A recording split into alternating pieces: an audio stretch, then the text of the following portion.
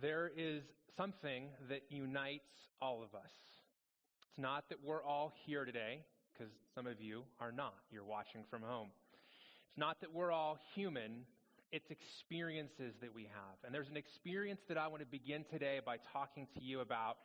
And this experience has two truths about it, two characteristics.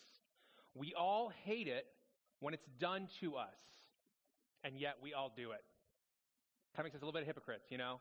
Well, we hate it when people do it to us, but we find ourselves doing it to others. What is that thing? It's using labels. We all hate being labeled. Like we love when we have the freedom to be ourselves, when somebody pigeonholes us, puts us in a box, labels us. I experience this on a regular basis, inevitably, when I end up in a conversation with somebody I don't know. Maybe I get paired up in a foursome and I'm playing golf, or I'm at an event and nobody knows me. They turn to me and say, "Scott, so what do you do?" I can't lie, but I know what's going to happen next. It's going to change the round of golf. All of the F-bombs are going to go away. It's going to change the conversation because there's a label and a stigma or maybe a stereotype around that. Maybe you know this. But even though we hate being labeled, if we're honest, we do tend to label others. We do tend to kind of look for something that describes them or helps us understand them. When you walked in this morning, if you're here at the college, you should have got a little tag like this. And some of you're not good directions followers. I'm just kind of making a guess.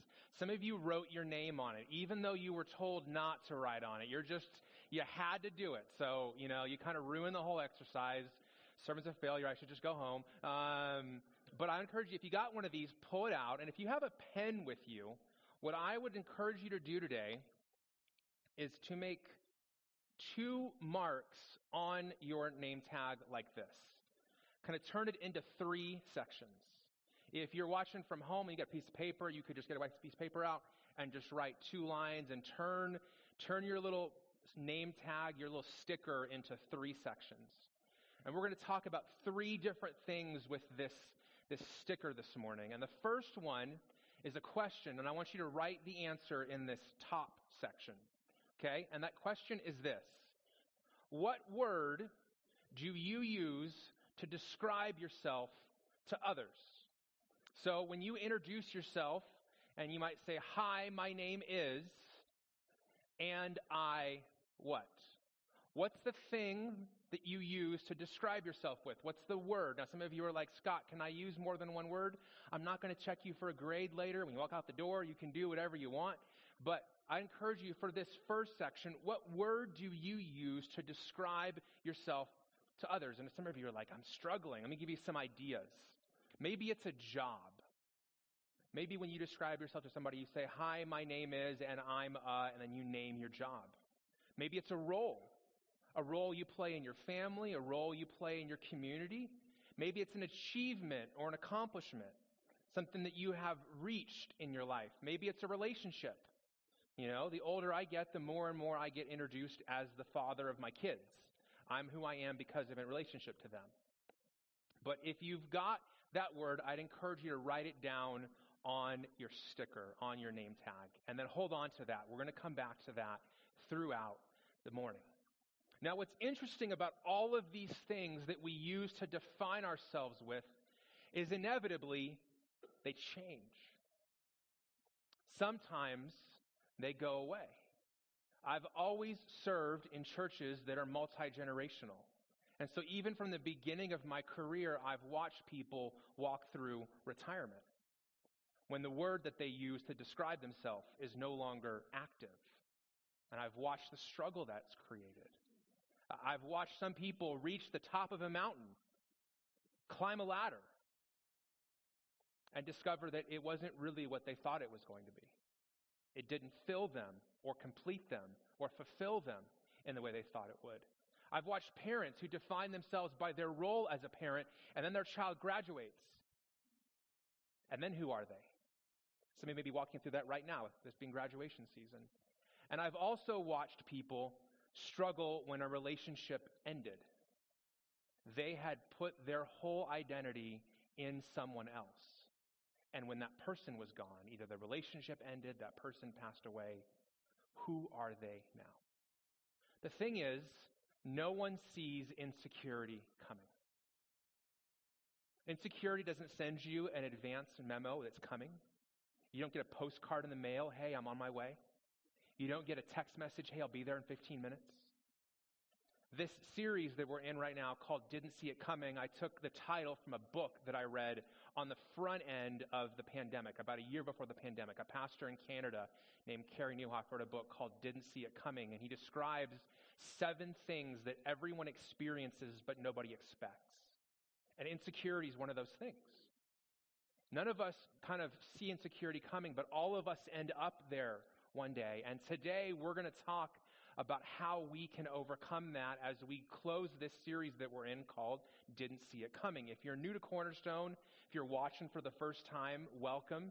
We've been walking our way through this book in the Old Testament in the Bible called Ruth. We've been seeing how the people in that book who lived that story walked through some things they didn't see coming, and yet in the middle of them, God works this incredible redemption story, and we're going to bring this to a close today. So if you have your Bible, I want to invite you to open up to the book of Ruth. Ruth is the 8th book in the Bible, as I've been telling you all throughout the series. It's after Judges. It's before 1 Samuel.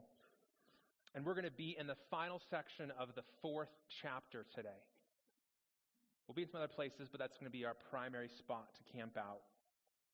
And it's been so good to be in this book and learn from this book. And I had high hopes for this series, and even I've been surprised about all the things I've taken away from it. I hope you've been encouraged too. And I want to invite you to stand as we read God's word this morning. If you've got a digital Bible, I'll be reading from the Christian Standard Bible if you want to follow along. Here's how this end of the passage begins. Boaz took Ruth, and she became his wife. He slept with her, and the Lord granted conception to her, and she gave birth to a son. The women said to Naomi, "Blessed be the Lord, who has not left you without a family redeemer today. May his name become well known in Israel. He will renew your life and sustain you in your old age. Indeed, your daughter-in-law, who loves you and is better to you than 7 sons, has given birth to him." So Naomi took the child, and she placed him on her lap and became his nanny. The neighbor women said, "A son has been born to Naomi," and they named him Obed. He was the father of Jesse, the father of David. Now these are the family records of Perez. Perez fathered Hezron. Hezron fathered Ram. Ram fathered Amminadab. Amminadab fathered Nahshon. Nahshon fathered, I want to say salmon, but I don't think he's referring to the fish here, Salmon. Salmon fathered Boaz. Boaz fathered Obed. Obed fathered Jesse. And Jesse fathered David. Heavenly Father, we pray that you'd speak to us today from this text. And if there are some of us in this room today who are wrestling with our understanding of who you are and who we are, we pray that your word would speak powerful truth into that cloudiness, and you would bring clarity and conviction and hope. And I pray the words of my mouth and the meditations of my heart would be pleasing to you, my rock and my redeemer. In your name we pray, amen. You can be seated. If you're taking notes this morning, what I want to talk to you about today, what I want to teach you, is 3 things you need to know about everything. It's a small task today. Small subject. What we're going to talk about today certainly comes from Ruth 4, but it speaks to something much larger than just Ruth 4. It speaks to all of us and the places that life has had us, life has us, and life will have us in the future. And here's the first thing you need to know about everything. Everything we've gained is grace. Everything you've gained in your life, everything you've accomplished, everything you've achieved, everything you currently have is grace. And this is what we're going to see is the story of Ruth. One of the things I try to do is make sure that we're on the same page when we use words, because sometimes we get in disagreements because we use words and mean different things. Generally speaking, grace is unmerited favor. It's getting something you didn't deserve. It's when you go out to lunch and you accidentally order something, and you order something like I do. I'm allergic to dairy, Salt or something that has cheese on it, and the person will bring it, and the first thing I see is, oh my gosh, I forgot to ask him to hold the cheese. And they kind of see the look on my face, and they say, hey, something wrong? I said, yeah, I can't have cheese. And they go, oh, we'll make a new one for you. I'm like, thank you so much. That's grace. I made the mistake. I should be paying for another salad. But they gave me favor. They gave me something I didn't deserve. That's grace. But moving grace from the restaurant into our relationship with God, grace becomes so much larger. See, with God, grace is unconditional love given to an undeserving person by an unobligated giver. When God gives you grace, He's not obligated to. He doesn't have to. No, He chooses to. And what does He give us? He gives us unconditional love. And what are we? We're undeserving people. If you've been around Cornerstone, this was a definition we unpacked earlier this year in a series on grace. And as I began to study grace and this definition began to come together, I realized that grace was so much larger than I realized. And we've been seeing grace all throughout Ruth.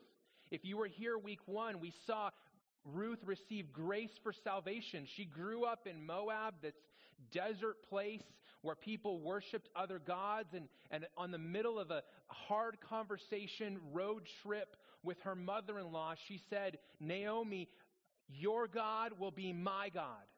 Your people will be my people. She declares her faith, and God gives her grace for salvation. Later on, when they're back in Bethlehem, she experiences grace for provision. She randomly picks a field to go pick barley in, and this field is owned by this generous and gracious man named Boaz, who not only allows her to pick up the scraps, the pickers left behind, he sets aside some of the best barley for her. He provides for her. God gives her the grace for provision. In Ruth 4, this was last Sunday, we see that her life was redeemed through this man, Boaz. And then here in the text we just read, we see that she has grace for conception. We know from earlier in the book that Ruth struggled with infertility for at least 10 years in her first marriage. And if you've ever battled infertility or secondary infertility, when you have a child but you can't have another and you want to, you know that nothing shakes you and your relationship with your spouse and your relationship with God like infertility. And Ruth 4 tells us that God opened up her womb and allowed her to conceive.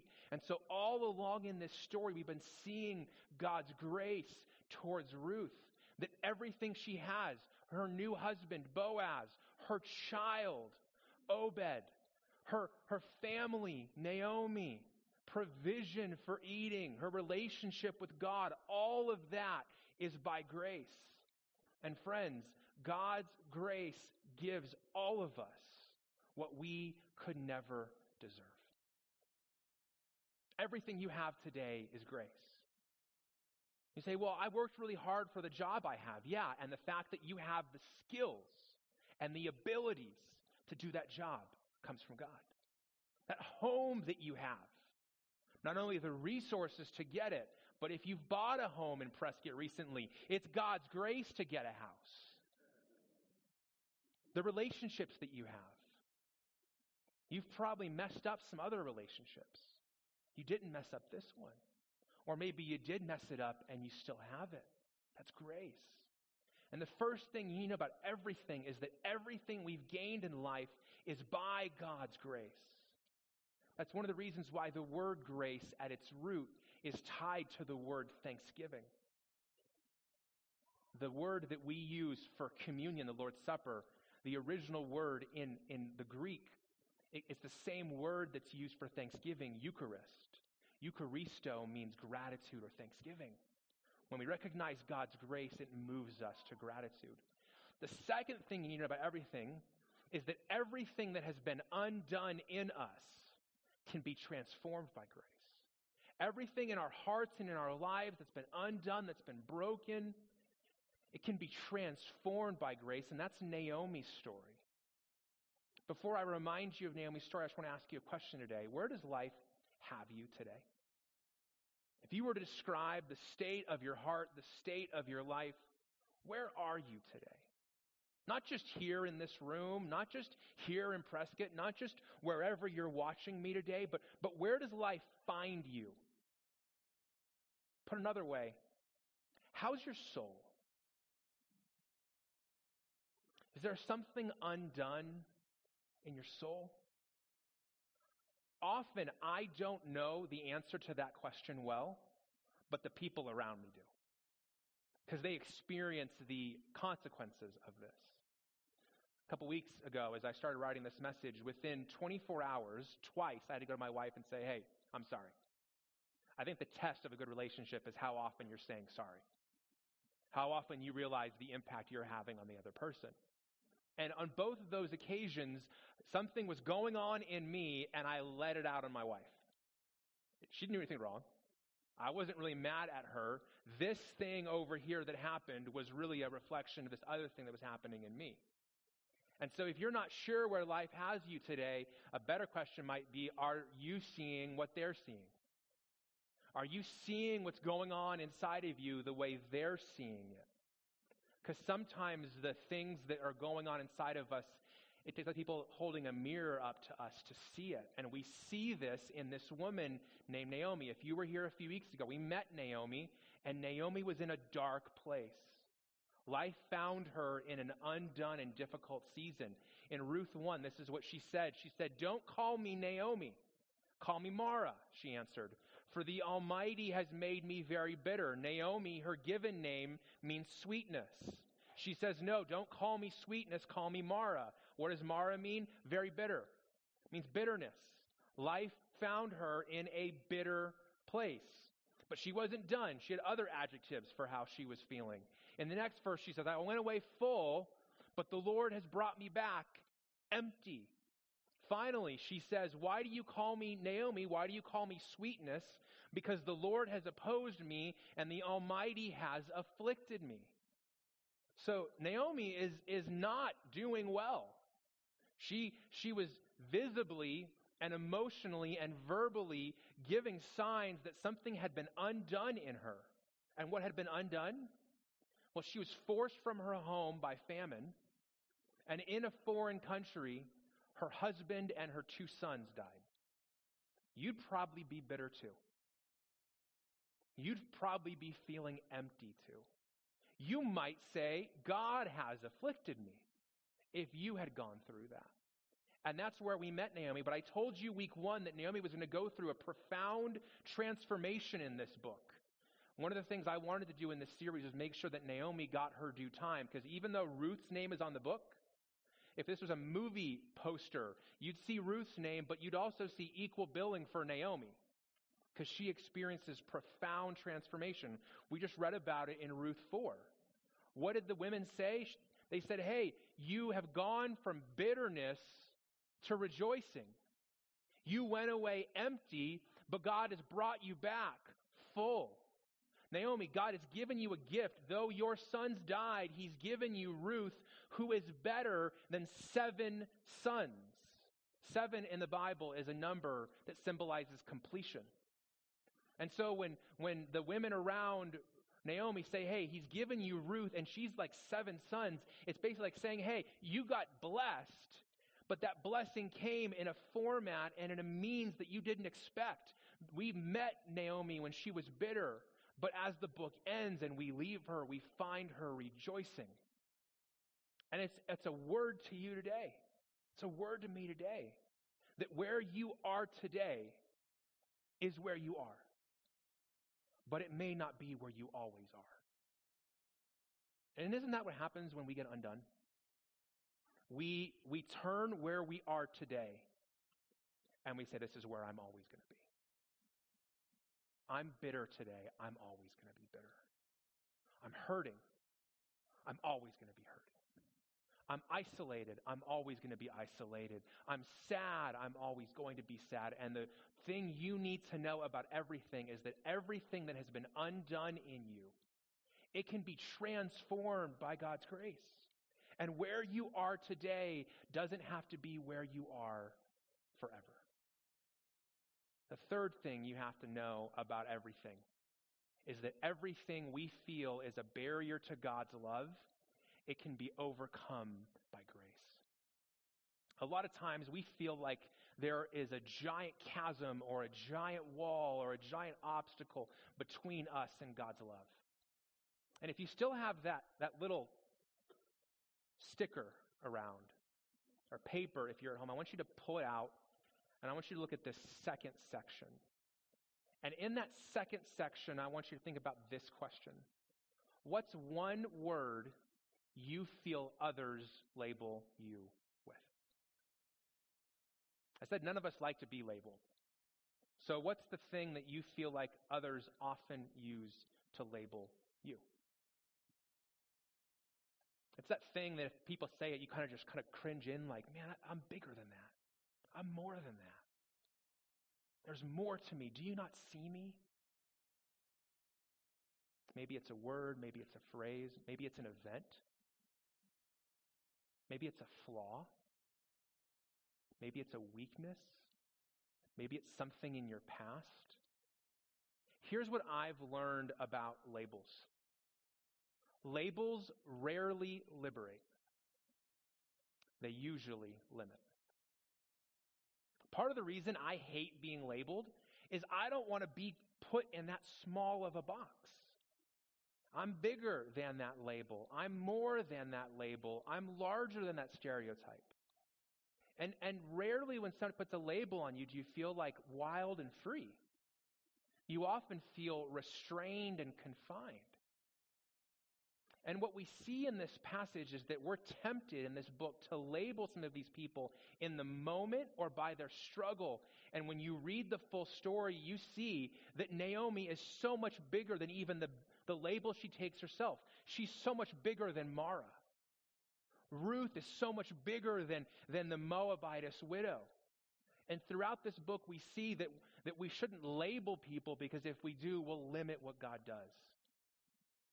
Some of you are like, man, there's not a whole lot here at the end of this book. I love you, but you're wrong. What we have at the end of this book is a genealogy. And a lot of times when you read genealogies, you're like, man, genealogies, this is really boring. Like some of you, if you get through Leviticus, I talked about Leviticus last week, you get to Numbers. And Numbers is a lot of numbers. Numbers is the fourth book in the Bible. But Numbers is also a lot of lists and genealogies and people. And what we see at the end of Ruth, in Ruth 4:18-20, is really a preview of another genealogy in Matthew chapter 1. When the Gospels begin, the stories of the life and teaching of Jesus, we get the full picture of who Jesus is from his earthly lineage going all the way back to Abraham. And in that genealogy in Matthew 1, there are 5 women mentioned in the genealogy of Jesus. Now, to us, it isn't a big deal. But in a patriarchal culture, 2,500 plus years ago, to include women in a genealogy was out of place. You wouldn't do it. You would just list like Ruth did. This man had this son, and this son had this son. But if you read the genealogy of Jesus in Matthew 1:1-16, there are 5 women mentioned in the genealogy, and all of them are unique. The first one is named Tamar. And her story gets told in Genesis 38:6-20. Tamar's married to her husband. Her husband dies. They have not had any children yet. According to levirate marriage, what we discussed earlier in this series, the brother of Tamar's husband should have helped her have a child. You can read what this husband did. Let me just say he failed in his duty. There's no other sons. A son grows up who's younger to be the age to take on this duty, and the father won't let him do it. And eventually, Tamar takes matters into her own hands. Friend, this is not like salacious. This is in the Bible.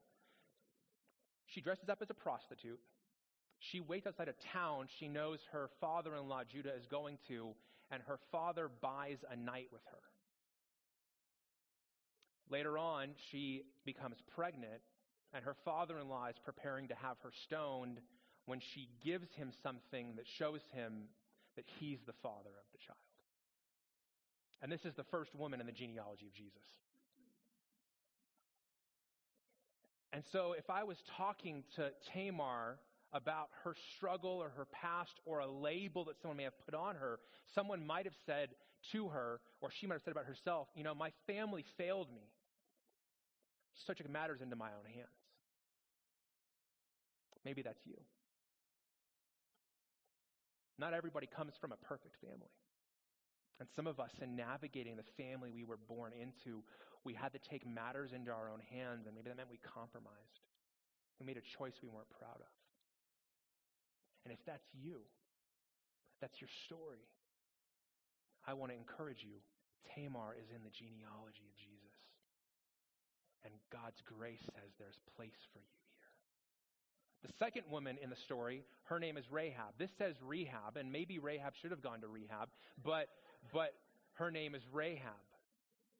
And her story is told in Joshua 2, 1 through 24. And like Tamar did for a night, Rahab did for a lifetime. Her job was a prostitute, living in the city of Jericho. And when the spies came in, the Hebrew spies, to spy out Jericho, she hid them. And as she was helping them escape, she said, "Promise me that when you come and take the city, my family will be protected." And they said, "Because you hid us, we will." And so the only person who survived the attack on Jericho when the walls fell was Rahab and her family. One thing I learned this week, because I'm still learning right along with you, is that Rahab becomes the mother of Boaz. And the grace and the redemption that Boaz offered Ruth, I wonder if he learned from his mother, Rahab. So if you're here today and you're like, "Scott, I have a past, and I feel like my past keeps me from God using me," there's a place for you in this story, because the people that God uses are people who have pasts. Then there's Ruth. We've been hanging out with her for 5 weeks. Her story is told in Ruth 1 through 4, and she's a foreigner. She's an outsider. She's from another place. She's an immigrant. Her skin color looked off.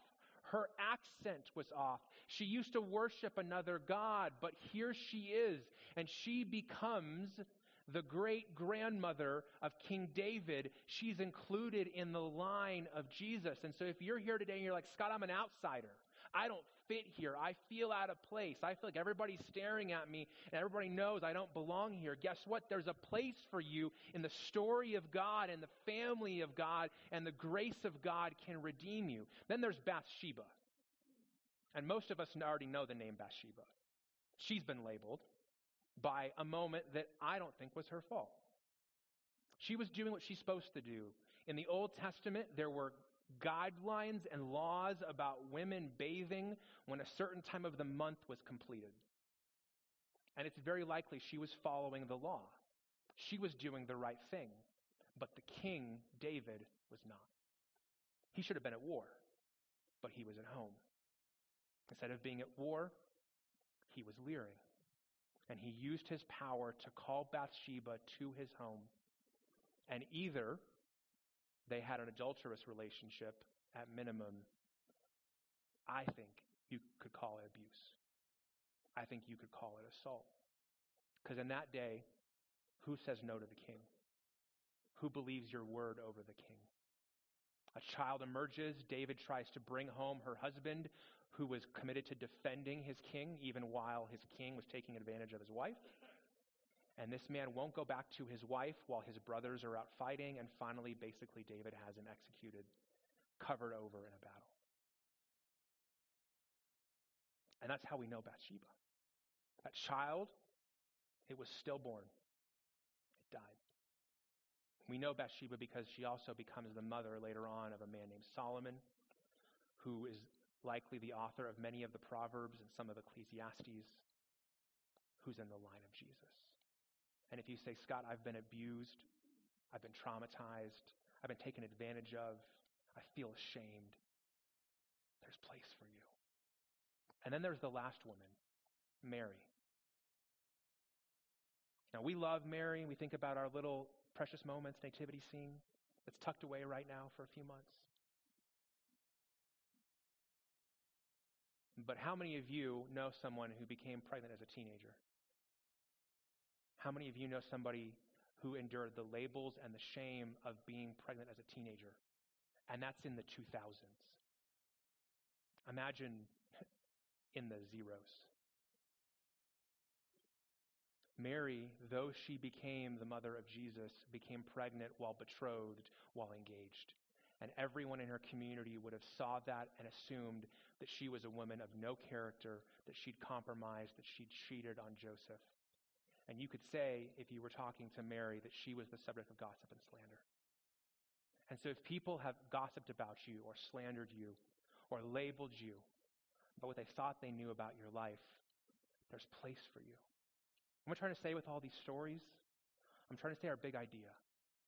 Never underestimate what God's grace can do in you and can do for you. Never underestimate what God's grace can do in you and what God's grace can do for you. These 5 women, Tamar, Rahab, Ruth, Bathsheba, Mary, they're all in the genealogy of Jesus for a reason. I've been telling you all throughout this series the names of people and the meanings of their names. They're in there for a reason. And you are here today for a reason, so that you could discover what God's grace can do for you and can do in you. And I will tell you that there are other ways that you can live if you don't embrace God's grace. And typically what happens is you live like I have often lived. I've spent long periods of my life trying to get God to love me for my achievements. Trying to get God to give me his unconditional love because I earned it or I proved it or I accomplished it. I've struggled my whole life to not only understand grace but embrace grace. I'd much rather God love me for my achievements. But that's not how God works. God doesn't love you because you've achieved something. God loves you because your achievements in his eyes look a lot different than they do in your eyes. And I love what Robert Benson said. He said, I am not measured by the good I do, but by the grace I accept. There is no amount of good that you could do to measure a perfect, holy, and righteous God. Trust me, I've not lived a lot of life, but I've lived enough to know that you cannot do enough good to feel secure in who you are. And the good news of God's grace from Ruth to Revelation and everywhere in between is your relationship with God is not measured by the good you do, but by the grace he's extended you and that he wants you to accept. So today I want to invite you to take some next steps. And here's the first one. I want to invite you to admit your need for grace. If you've never experienced the grace of God, then today could be the day where you admit for the first time that you need grace. But if you're like me and you grew up in the church and maybe you're an achiever and you like to kind of win and you like to be number one and you like to feel good about your accomplishments, maybe you need to admit your need for grace because you've been trying to earn what you could never earn. In Romans 5, Paul writes, "But God proved his own love for us in this, that while we were still sinners, Christ died for us." God proved his love for you and for me, not by when we achieved well, said, "Man, good job, way to go, atta boy, atta girl." No, in our worst moment, Christ died for us. Not because we achieved anything, but because he made us, he created us, and he loved us. And the way that we admit and we embrace his grace, later on Paul describes, he says, if you confess with your mouth Jesus is Lord, and you believe in your heart that God raised him from the dead, you will be saved. All you have to do to embrace God's grace is admit your need for it and put your trust in him that he actually can give it. And for some of you, that's your first step today. For others of you, it's to number 2, believe what God says about you. Maybe you've been spending so much of your time listening to what other people say about you, listening to how other people label you, that that's the loudest voice in your head. Maybe it's a parent who at a young age called you dumb or stupid, said you were never going to amount to anything. Maybe your mom said, you know what? You're just like your father. Maybe your dad said, you're just like your mother. And that wasn't a compliment. That was a label to pull you down. If you have your sticker out, I want to encourage you to take it out one more time. And in that bottom section, that third section, I want you to think about this question. What's one word that describes what God says about you? Maybe you've been spending all your time in this middle section thinking about what other people's label you as.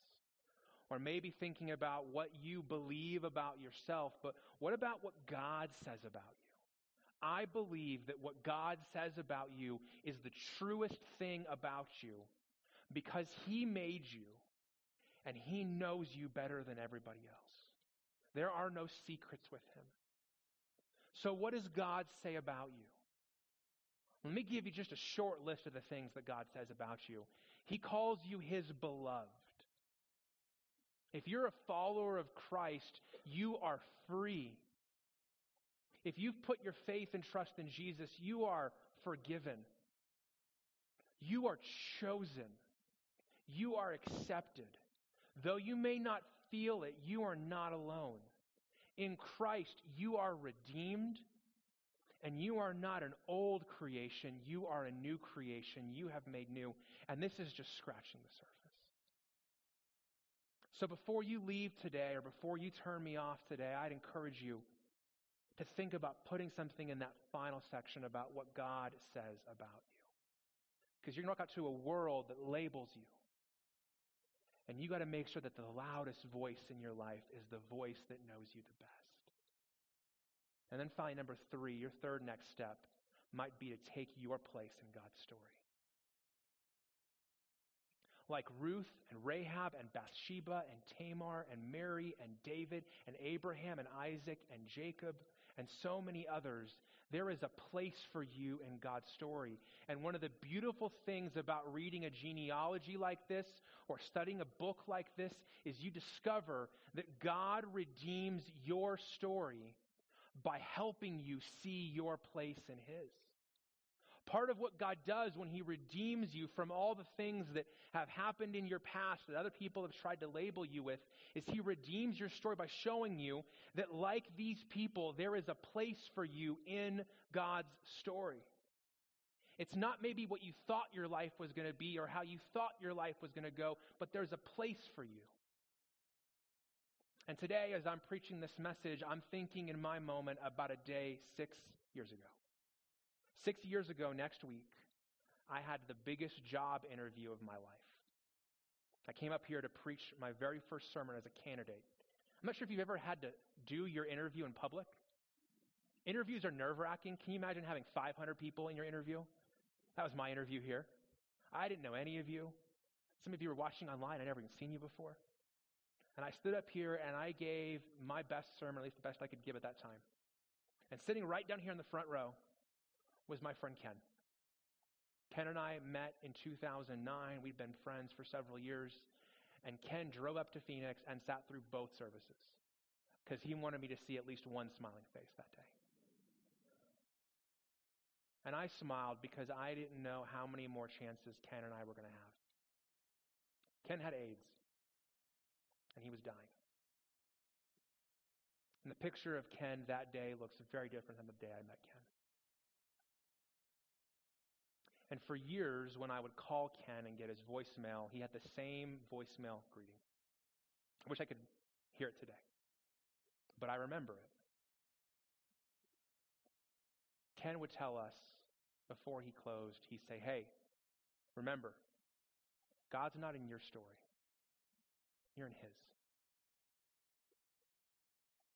Ken went to be with Jesus several years ago, and I still remember his words. And I want to encourage you today. God is not in and a part of your story. He's not looking for a bit part. or just a small role. He's looking for you to recognize that you are in his great story. And it doesn't matter your past. It doesn't matter the labels that people have put on you. It doesn't matter the excuses that you think leave you out. There's a place for you in his story if you will embrace his grace today. Let's pray. Jesus, we thank you so much that despite everything we know about ourselves, there's a place for us in your story. Despite the words that other people have put on us, the labels they've used, the places we've felt condemned, limited, hemmed in, misunderstood, you know us better than anyone else. And you love us more than everyone else. And so today, I pray that we would have a new and deepened sense of your grace that goes beyond what we've ever experienced before. For my brothers and sisters in Christ today, I pray that they would recognize that the truest thing about them is what you say about them. That they would hear those words, receive those words, embrace those words, and live from that label that truly does liberate them. I pray that they would not stumble where I have stumbled so often. That they wouldn't try to measure themselves with you by the good they do, but by the grace they've accepted from you. But today I also pray, Jesus, for the people in this room and who are watching from home who've never embraced your grace, who up till now have thought that there was a barrier between them and you that could not be crossed, an obstacle that could not be removed. And today they're beginning to recognize that you have made a way for them to come home to you, to be forgiven, to be made new. And if that's you today, I want to invite you to take your very first step of faith by surrendering your life to Jesus. And you could do that by praying a prayer like this: Jesus, I give my life to you. This is new. I don't know what I'm doing, but I sense your presence and I believe your love. Thank you for coming to die for me while I was a sinner. I want to trust you and follow you as my Lord. And so today I declare my faith in you. Come and make me new. I want a new life with you today, Jesus. I want your grace. I need it. In your name we pray. Amen.